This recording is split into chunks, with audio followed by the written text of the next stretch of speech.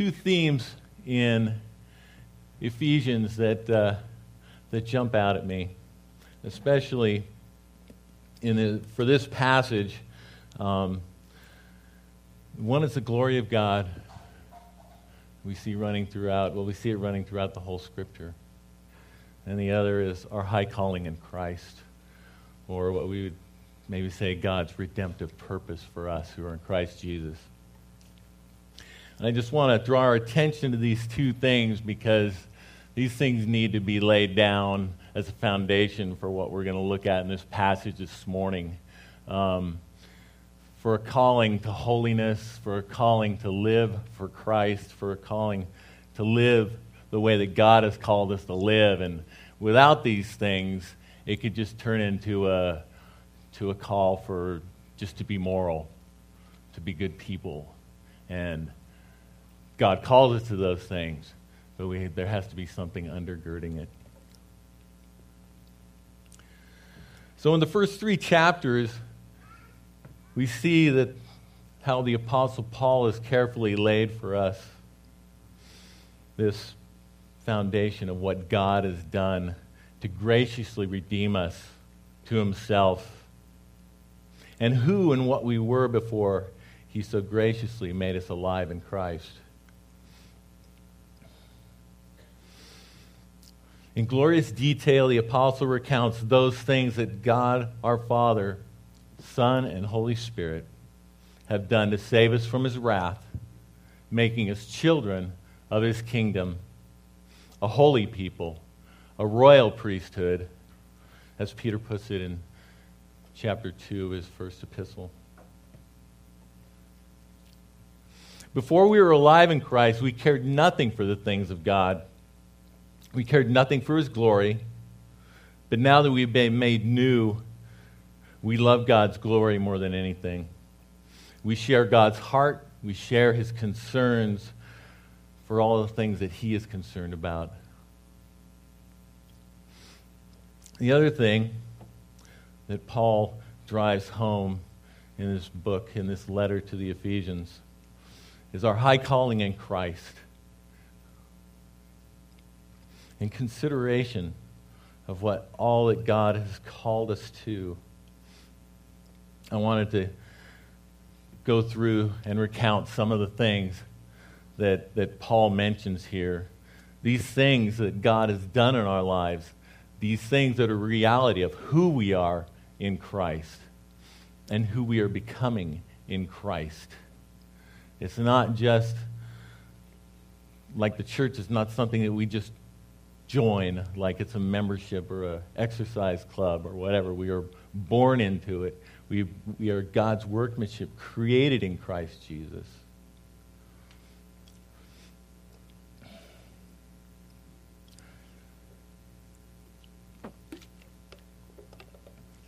So these are the things that God has done.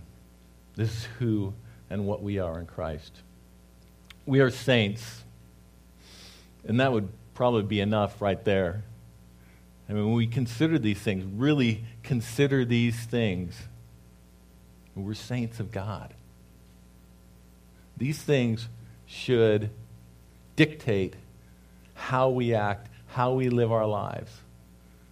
I mean, you could put this on your job application. Somebody be looking at it. So you're a saint. Can you tell me about that? But we are. That's a reality. We are faithful in Christ. We are blessed in Christ. We are chosen by God from all eternity to be holy and blameless. We have been predestined for adoption as sons. Predestined. That means that God predetermined where we would be and what he would do in our lives. Infallibly. Known and nothing could thwart the plan of God in your life as one of God's chosen people. We are redeemed through his blood, the blood of Christ. We have God's grace lavished upon us to the praise of his glory. To the praise of his glory. That glory should be at the epicenter of every Christian's heart. That should drive us. As Paul commands us in Corinthians 10:31, that we should do everything to the glory of God, even the most mundane things.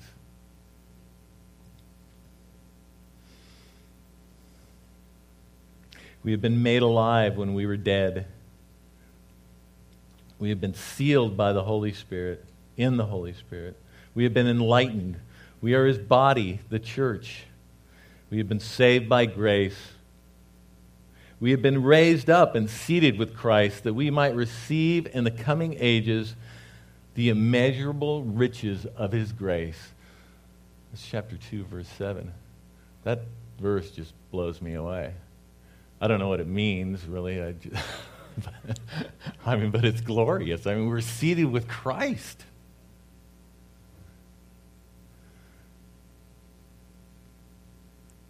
And God is going to lavish upon us his grace throughout all eternity. It's as if he was putting us on display for the whole universe. It's not enough that he just saved us from his wrath and he brought us into his kingdom. But he seated us with Christ. I'd be happy to be cleaning toilets and taking out the trash.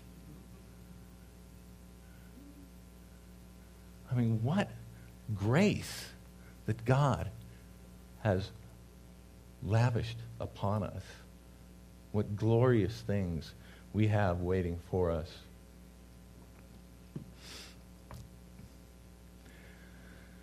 We have been reconciled to God. We have been made fellow citizens with the saints. We have been made into a holy temple for God, rooted and grounded in love, filled with all the fullness of God.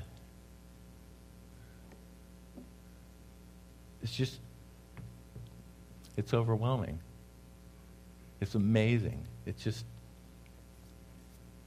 utterly astounding that God would do such for us, for the wicked, for sinners, undeserving, and rebellious.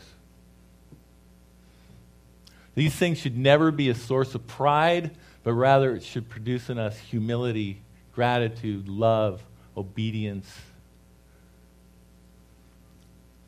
So we want to see in the light of this high calling, in the light of God's glory, that we are to put off the old life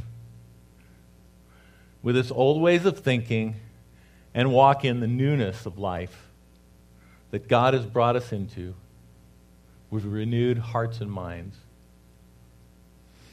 That is, we don't live like we used to live, like the rest of the world lives. We don't think like the world. We don't act like the world. Not anymore, since Christ has saved us. We're not saying we're better. I'm saying that we're God's holy people, called out of the world to live for him. So before we jump into the text this morning, I'd like to pray. If you would join me. Dearest Father, we come before you this morning. We thank you for your word that you have given us. What an amazing thing that we have your very words, that we might feast on them, that we might know you, that we might understand ourselves and our condition and all that we have in you. We ask this morning that your Holy Spirit would help us to see what you have for us this morning in this passage, that you would give us submissive hearts to do all that you have commanded us to do in love and in gratitude, and you would help us to put these things into practice for your glory. We ask in Jesus' name. Amen.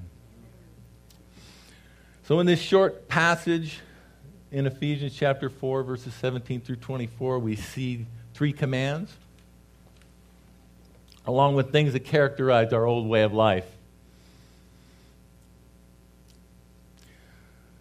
All of which we are commanded to put off, ending with the life we are to live today and our call to holiness. I hope that in the course of this sermon that we'll be encouraged to greater obedience to Christ and to see not only what to avoid, but to examine our hearts to see where we fall short and to consider what we must do to walk in a manner worthy of our calling, as well as those things which God has provided for us to accomplish those ends. Verse 17 says, "Now I say this and testify in the Lord that you must no longer walk as the Gentiles do in the futility of their thinking."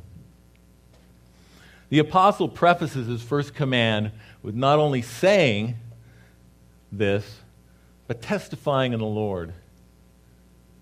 It's as if to say, or as to call attention to what he's commanding us to do, to really grab our attention. I'm not just saying this to you. I'm testifying in Christ Jesus to do these things. Pay attention.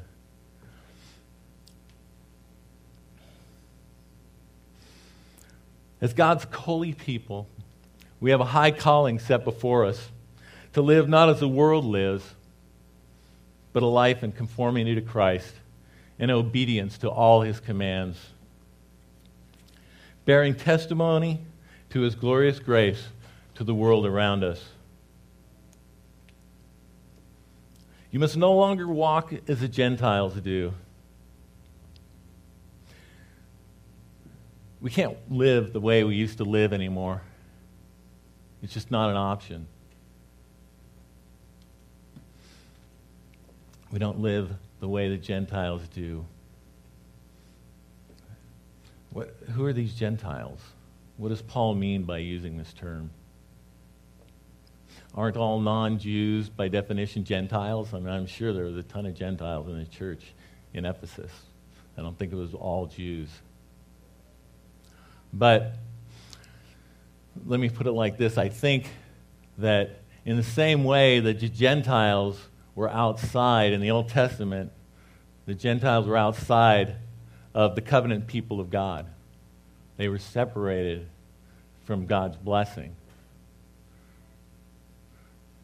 So in the same way, Paul is using the word Gentiles here to refer to those who are outside of the new covenant people of Christ, those who believe in Jesus.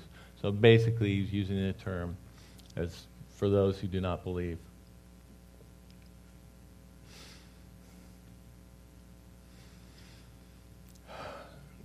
So how is this way of life characterized? How are we not to live in the futility of our minds? The Bible says that the mind of the person who is outside of Christ, the one who has not been converted, who has not believed the gospel, ultimately produces nothing of spiritual value. There is nothing in their thinking that pleases God. So we must not think that the Bible is teaching that non-Christians are stupid. God has created people with brilliant minds. He's given them amazing gifts and talents, believers and unbelievers alike. And we can see that it's readily apparent at just looking at history or even in our current day. Conversely, it doesn't mean that Christians are people with some kind of superior intellect. I know that I'm not the sharpest tool in the shed.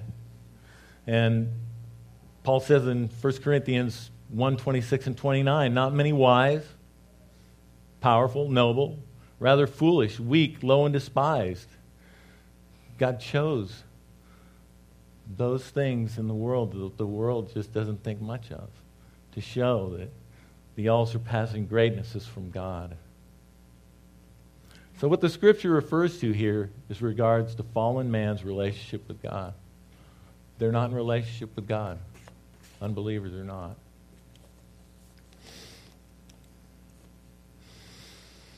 So futility of the mind means that the end result of all the unbeliever thinks or does produces nothing that is going to reconcile them to God.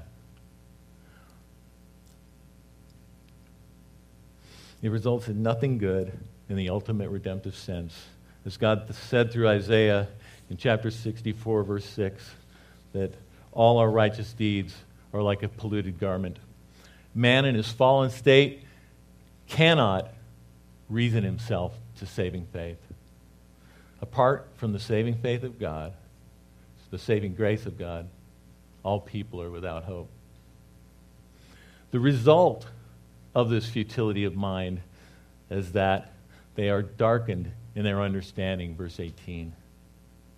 The unbeliever does not understand the things of God, most importantly, the gospel. It is not that they don't understand or they can't understand the propositions and things that are made by the gospel, the things that the Bible says. They understand the words. They can, they can believe that Jesus rose from the dead and that the things in the gospel happened. But they don't see the value in it. They don't see how it applies to them. Those without Christ, they don't see their perilous condition. They don't see their guilt. And therefore they have no fear of God and they feel no compulsion to repent and flee to Christ that they might be saved. As Paul says in 2 Corinthians 4:4, the God of this world has blinded the minds of unbelievers to keep them from seeing the light of the gospel in the glory of Christ. Verse 18 goes on to say, they are alienated from the life of God because of the ignorance that is in them due to their hardness of heart. Fallen man is born into this world alienated from God. That's all of us. That's everybody. We were born that way. We're all at one time spiritually dead, under the wrath of God, without a saving knowledge of Christ, with hearts of stone. We were cold-hearted enemies of God. To be alienated from God is to be separated from all the benefits of Christ, most notably being justified by Him, by faith in Him, no longer guilty, no longer condemned. In contrast, we who are in Christ are clothed in His righteousness, our sins forgiven, no longer counting our sins no longer counting against us. We are no longer enemies of God, having been reconciled by the perfect work of Christ upon the cross. Jesus bore all our sins, paid the penalty in full. Suffering our punishment, He drank the wrath of God towards us to the very last drop. Every last one of our sins paid in full. But this is not true of unbelievers, with those who have yet to obey the gospel. They're still in their sin, still unforgiven, outside the blessings of Christ due to their ignorant and unrepentant minds. When we use the word ignorant, we don't mean stupid. We mean they don't know what they need to know. They don't understand how they need to understand it. The Bible describes this ignorance in a few ways. First, we're born this way. We're born spiritually dead from birth. We're told in Psalm 51, verse 5, "Behold, I was brought forth in iniquity, and in sin did my mother conceive me." We're sinners from conception. God tells us in Jeremiah 17:9, "The heart is deceitful above all things and desperately sick." Self-deception doesn't get any worse. It is a self-imposed ignorance. In 2 Thessalonians verse 10 and 12, Paul tells us, "They refuse to love the truth and so be saved. They did not believe the truth, but had pleasure in unrighteousness." When we were outside of Christ, we loved our sin more than God. We pursued it with gusto. No one made us sin. We did it willingly. because we loved it. We also see that his ignorance is satanic. In Ephesians 2:2, it says that all unbelievers follow the prince of the power of the air. That's the devil. And he is at work in the sons of disobedience. And again, we are told in 2 Corinthians 4:4, again, that Satan has blinded the minds of the unbeliever. And then, this is probably the most terrible. This ignorance is imposed by God as a just punishment for blatant rebellion. Again, we're told in 2 Thessalonians, 2nd chapter, verse 11, he says, therefore, because of this willful refusal of the gospel, we're told that God sends them a strong delusion so that they may believe what is false.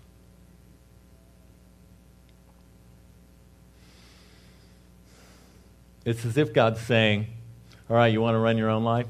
Have at it. You want to believe these lies? Go for it. You want to be free of me? This pigsty that you're living in, that you think is so cool, is going to be like quicksand. And you're going to perish in it. The person without Christ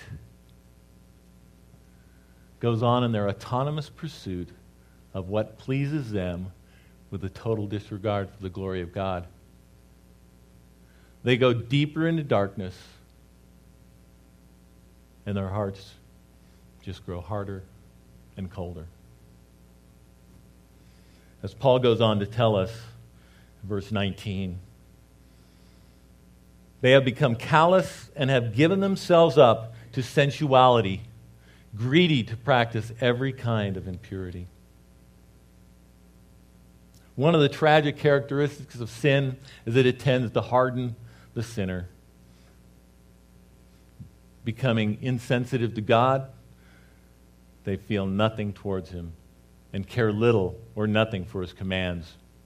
And this callousness, this hardness of heart, can lead to an ever-increasing desire for more sin. The deceitful promises of sin never deliver what was promised. We know that. We've been down that road. And its pleasures are always short-lived. Now, you've probably observed that not every unbeliever out there sinks to the lowest depths of sinful practice possible. And that's true. By the kindness of God, many, if not most, are outwardly good, outwardly moral people. God has now allowed all to sink as far as they could possibly go. And that's by his grace. He can restrain the wicked by his grace. But the reality is, no matter how good they look out on the outside, all of them love going their own way, not the ways of God. All unbelievers are still separated from the love of God that is in Christ, living lives in flagrant disobedience to God. All are still under his just wrath, and unless they repent and believe in Christ, are in grave danger of paying the full price for their crimes against a holy God. I might mention that this love of God, some of you might think, or you've heard, that God loves everybody unconditionally. Just a side note, side sermon here. God's love for us who are in Christ, is totally conditional. It's conditional in Christ Jesus. When we talk about God's love for humanity in general, we're talking about just a beneficent disposition towards all that he's created, taking care of everybody. Like Jesus said, he causes his rain to fall on the just and the unjust. We woke up this morning, everybody who woke up this morning, woke up because God graciously and lovingly kept them through the night. Our hearts beat, our lungs draw in air. All of those things are a loving and gracious gift of God. But it's not redemptive love. It's not love that we have in Christ. All who are outside of Christ are separated from that love. And that's what the gospel calls us into. It calls us into that love, to know that love that we have in Christ. So this is how we used to live apart from Christ. This is what all of us were before God saved us. We used to live for ourselves and not for Christ.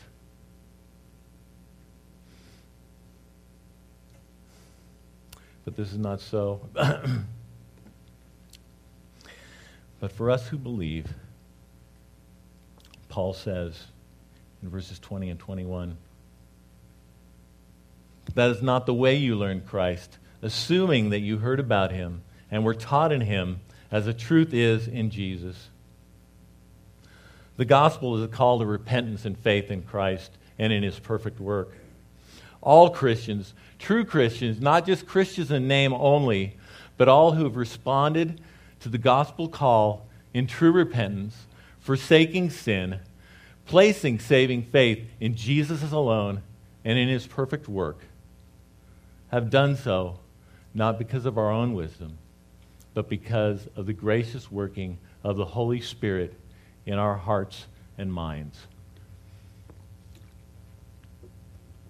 It was no worldly wisdom that got us here, but the wise, sovereign working of Almighty God. It was with imperishable seed of the living and abiding Word of God implanted in our hearts that gave us birth to eternal life, also bearing fruit unto holiness and godliness, earnestly desiring to walk in all his ways. This is our life. This is our calling. It's not merely professing faith in Christ, receiving forgiveness, and then go on living the way we were living. The Bible warns us that such a faith is a dead faith and cannot save. True, blood-bought, God-given faith results in a changed life, a life of love, love for God, love for others, and especially the family of God. True gospel faith bears fruit unto righteousness, a love for the good and an abhorrence or a hatred for the evil that we used to walk in. We are now eager to obey our new master. We now walk in truth, and our minds have been awakened to the glories of Christ in the gospel. Our minds are no longer darkened, no longer focused on our old worldly way of life, but have shining in them the light of the knowledge of the glory of God in the face of Christ. 2 Corinthians 4:6.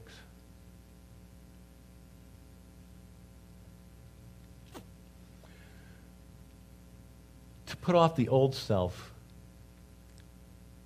we are commanded to put off the old self, which belongs to your former manner of life and is corrupt through deceitful desires, and to be renewed in the spirit of your minds, and to put on new life, put on the new self, created after the likeness of God in true righteousness and holiness, verses 22 through 24. Now we have two explicit commands given here in these last three verses. The first is to put off the old self. The second, put off the new self. Put on the new self. I know that we all want to do these things more than anything. We long to put off our old self. We cry out with the Apostle Paul, "O wretched man that I am, who will deliver me from this body of death?" And we long for the day when we are perfected in the fullness of Christ. Well, that's some good news and some bad news. First, the bad news. There's no quick and easy plan to Christ-like maturity. No 3 easy steps.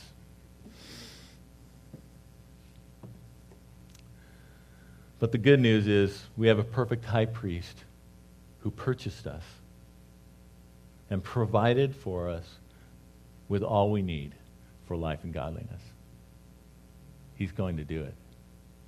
It's his work. As we look into putting off the old self and how we put it off, it is important to understand what it is. Paul says here that it is part of and belonging to our old manner of life, that which we turned away from when we turned to Christ. All of our sinful ways, always pursuing our own pleasures rather than the pleasures of God. So in a very real sense, we've left it behind. I mean, that's a reality today. When we turn to Christ, we turn away from the old life. We have forsaken it to cleave to Christ. God, having granted us repentance, has changed us in the spirit of our minds. We see this in verse 23. We should also note that the word repent literally means to change the mind. And this change is not merely changing our minds like we would when we're deciding what flavor of ice cream to eat or what tie to wear, but it's a radical change in the way we see everything. It's no less than a supernatural work of the Holy Spirit when he regenerates us, when he made us alive in Christ. While our minds are not fully sanctified at conversion, we are forever changed. And we continue in our new life, being transformed and renewed. God is at work in us, and we are at work. Our justification, our regeneration, that was the work of God alone. It was the monergistic work of God. We added nothing to it. We didn't cooperate with it. We couldn't. We were dead. Sanctification, that's synergistic. It's a work we're called to do. We're called to work out our salvation with fear and trembling. But it is God who is working in us. He's working out his will. He's working out all his redemptive purposes in us. Paul says in Philippians 3:14, I press on toward the goal for the prize of the upward call of God in Christ Jesus. I mean, Paul is such an example. The race that he ran, he forsook all. I mean, in that passage, it says he tossed it aside for the surpassing greatness of knowing Christ Jesus. He fought a good fight. So we must pursue this with diligence and endurance for God's joy, for God's glory and our joy. To put off the old self, verse 22, is not only to forsake, but to deny its desires and to put it to death. Romans 8:13 says, for if you live according to the flesh, you will die. But if by the Spirit you put to death the deeds of the body, you will live. For we know God's will for us, our sanctification, 1 Thessalonians 4:3. We know his commands. By his grace, we walk in obedience.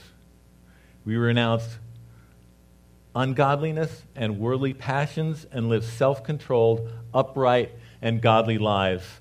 Titus 2:12. This isn't burdensome. This is glorious. Our Lord, who has called us to this, is glorious. I mean, he is everything.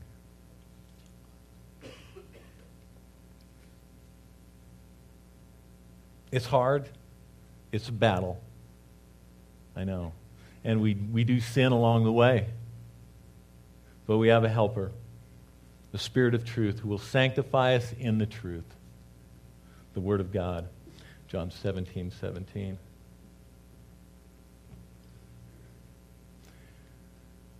Christians, beloved of God, we need to avail ourselves of everything that God has provided for us to live this life, that we might grow in faith and live for his glory. Basically, the means of grace are the church, the Word of God. That includes sitting under good preaching, study, meditation, sacraments, baptism, the Lord's table, prayer, worship, fellowship, part of the church. All these things are simple things. They're not flashy. They're not whatever the kind of things that the world chases after. But they're powerful. We must be faithful in them. The one who called us is faithful, and he will do it. How long will this take? Not long. Just until we die. Until Christ calls us to himself. But whatever it takes, our pursuit of holiness, whatever it costs, whatever things that we strive after to fulfill this calling, to walk in obedience with Christ, it's all worth it. It's all worth it. So worth it. We are to put on the new self, created after the likeness of God, verse 24.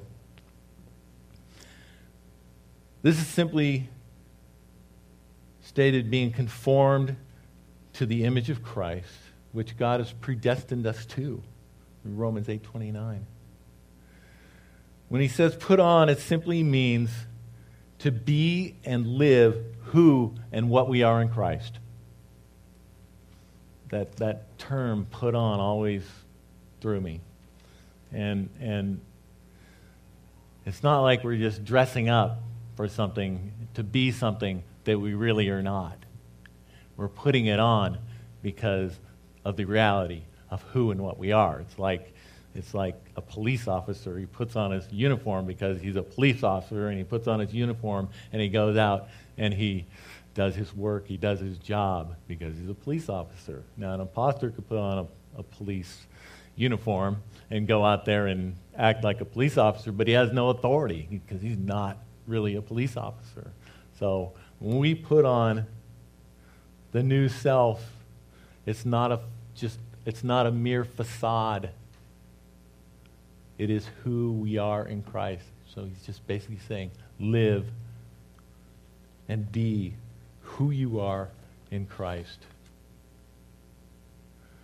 So these means that God has given us, how do they work to conform us to the image of Christ?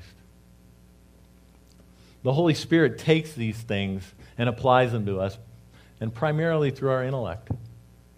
He uses them to renew our minds.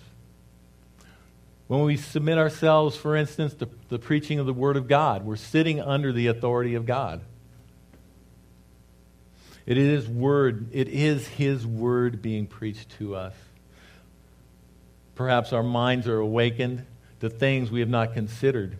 God shines light on sin that we haven't perhaps been aware of or taken seriously, and now our hearts are cut to the quick. We must always consider that the Word of God is profitable. We can all appreciate making a profit. Well, how much more should we consider making a profit that benefits our souls? How gladly should we invest in eternity? Infinitely so. All Scripture is God-breathed and profitable for teaching, for reproof, for correction, and for training in righteousness, that the man of God may be complete and equipped for every good work. 1 Timothy 3:16 and 17. In short, all the means that God provides work in us for the building of our faith and for our sanctification, that we might live for God and glorify Him in all things.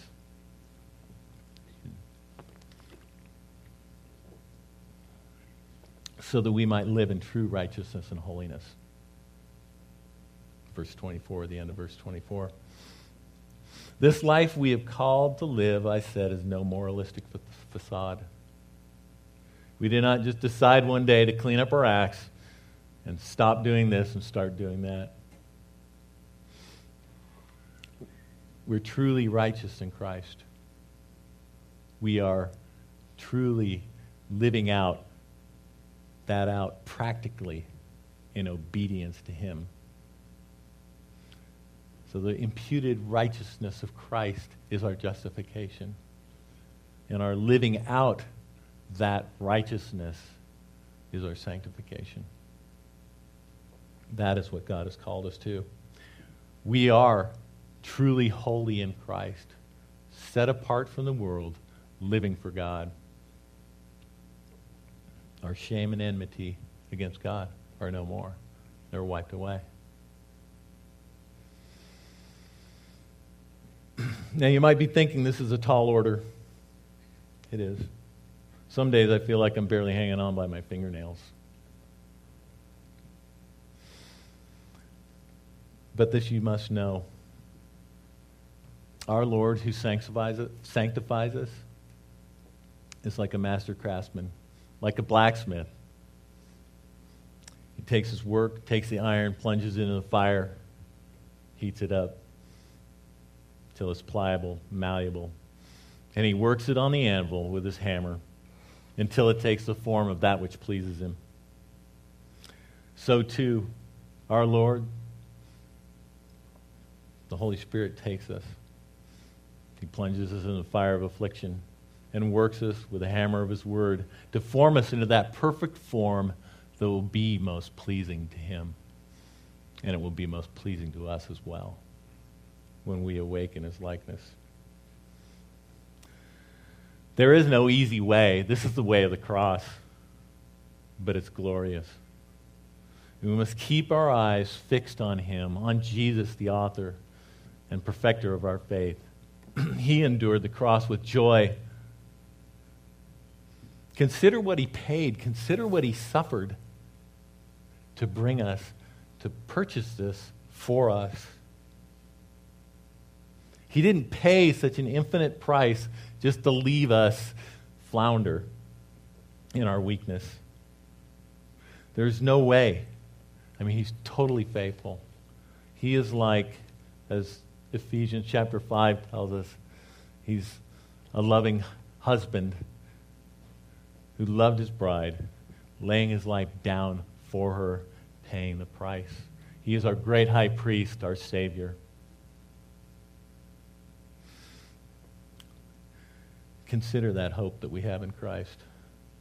The infinite treasure that we have in him waiting for us in all its fullness. How can we not leave the old ways behind? The dark ways of thinking. Who really wants to go back to being dressed in filthy, stinking rags? What could be more obvious? By the Spirit we have been washed with clean water, cleansed by the blood of Christ. We have the garments of Christ's righteousness, true righteousness, true holiness. We must wear it well.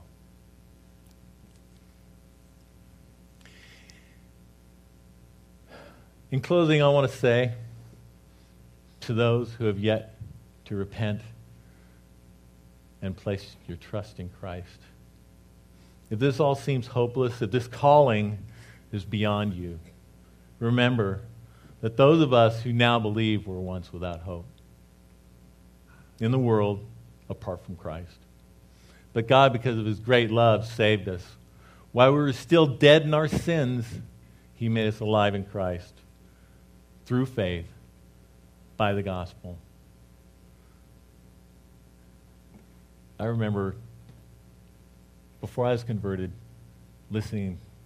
overhearing the guy who led me, who shared the gospel with me, talking about how he was and how God had changed him.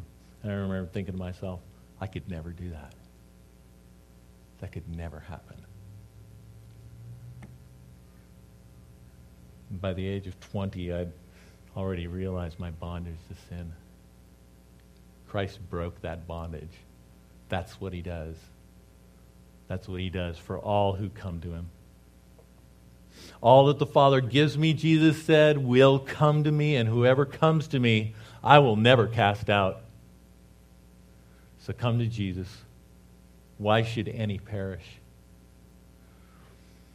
And this is the will of him who sent me, Jesus said, that I should lose nothing of all that he has given me, but raise it up on the last day. For this is the will of my Father, that everyone who looks on the Son and believes in him should have eternal life, and I will raise him up on the last day.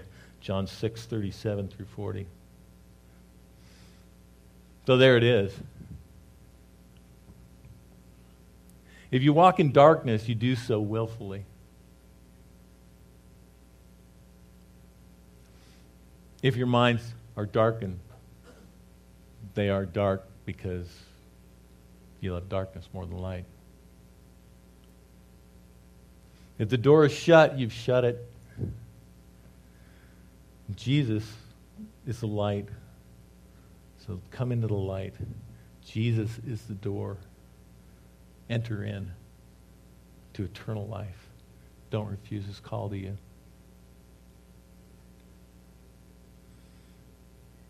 To all of you who love Christ and trust in him, I want to say again, to forsake sin wholeheartedly, with no thought or reservation for it. Let us always be mindful of who we are in Christ right now, the reality of what God has done for us in transforming us by the power of the Holy Spirit through his word, through his gospel. And how we are to live according to it.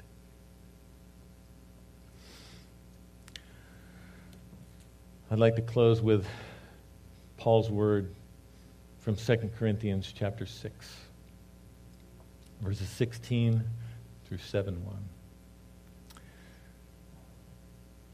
For we are the temple of the living God. As God has said, I will make a dwelling among them and walk among them, and I will be their God, and they shall be my people. Therefore go out from their midst and be separate from them, says the Lord, and touch no unclean thing. Then I will welcome you, and I will be a father to you, and you shall be my sons and daughters to me, says the Lord Almighty. Since we have these promises, beloved, let us cleanse ourselves from every defilement of body and spirit, bringing holiness to completion in the fear of God. Please pray with me.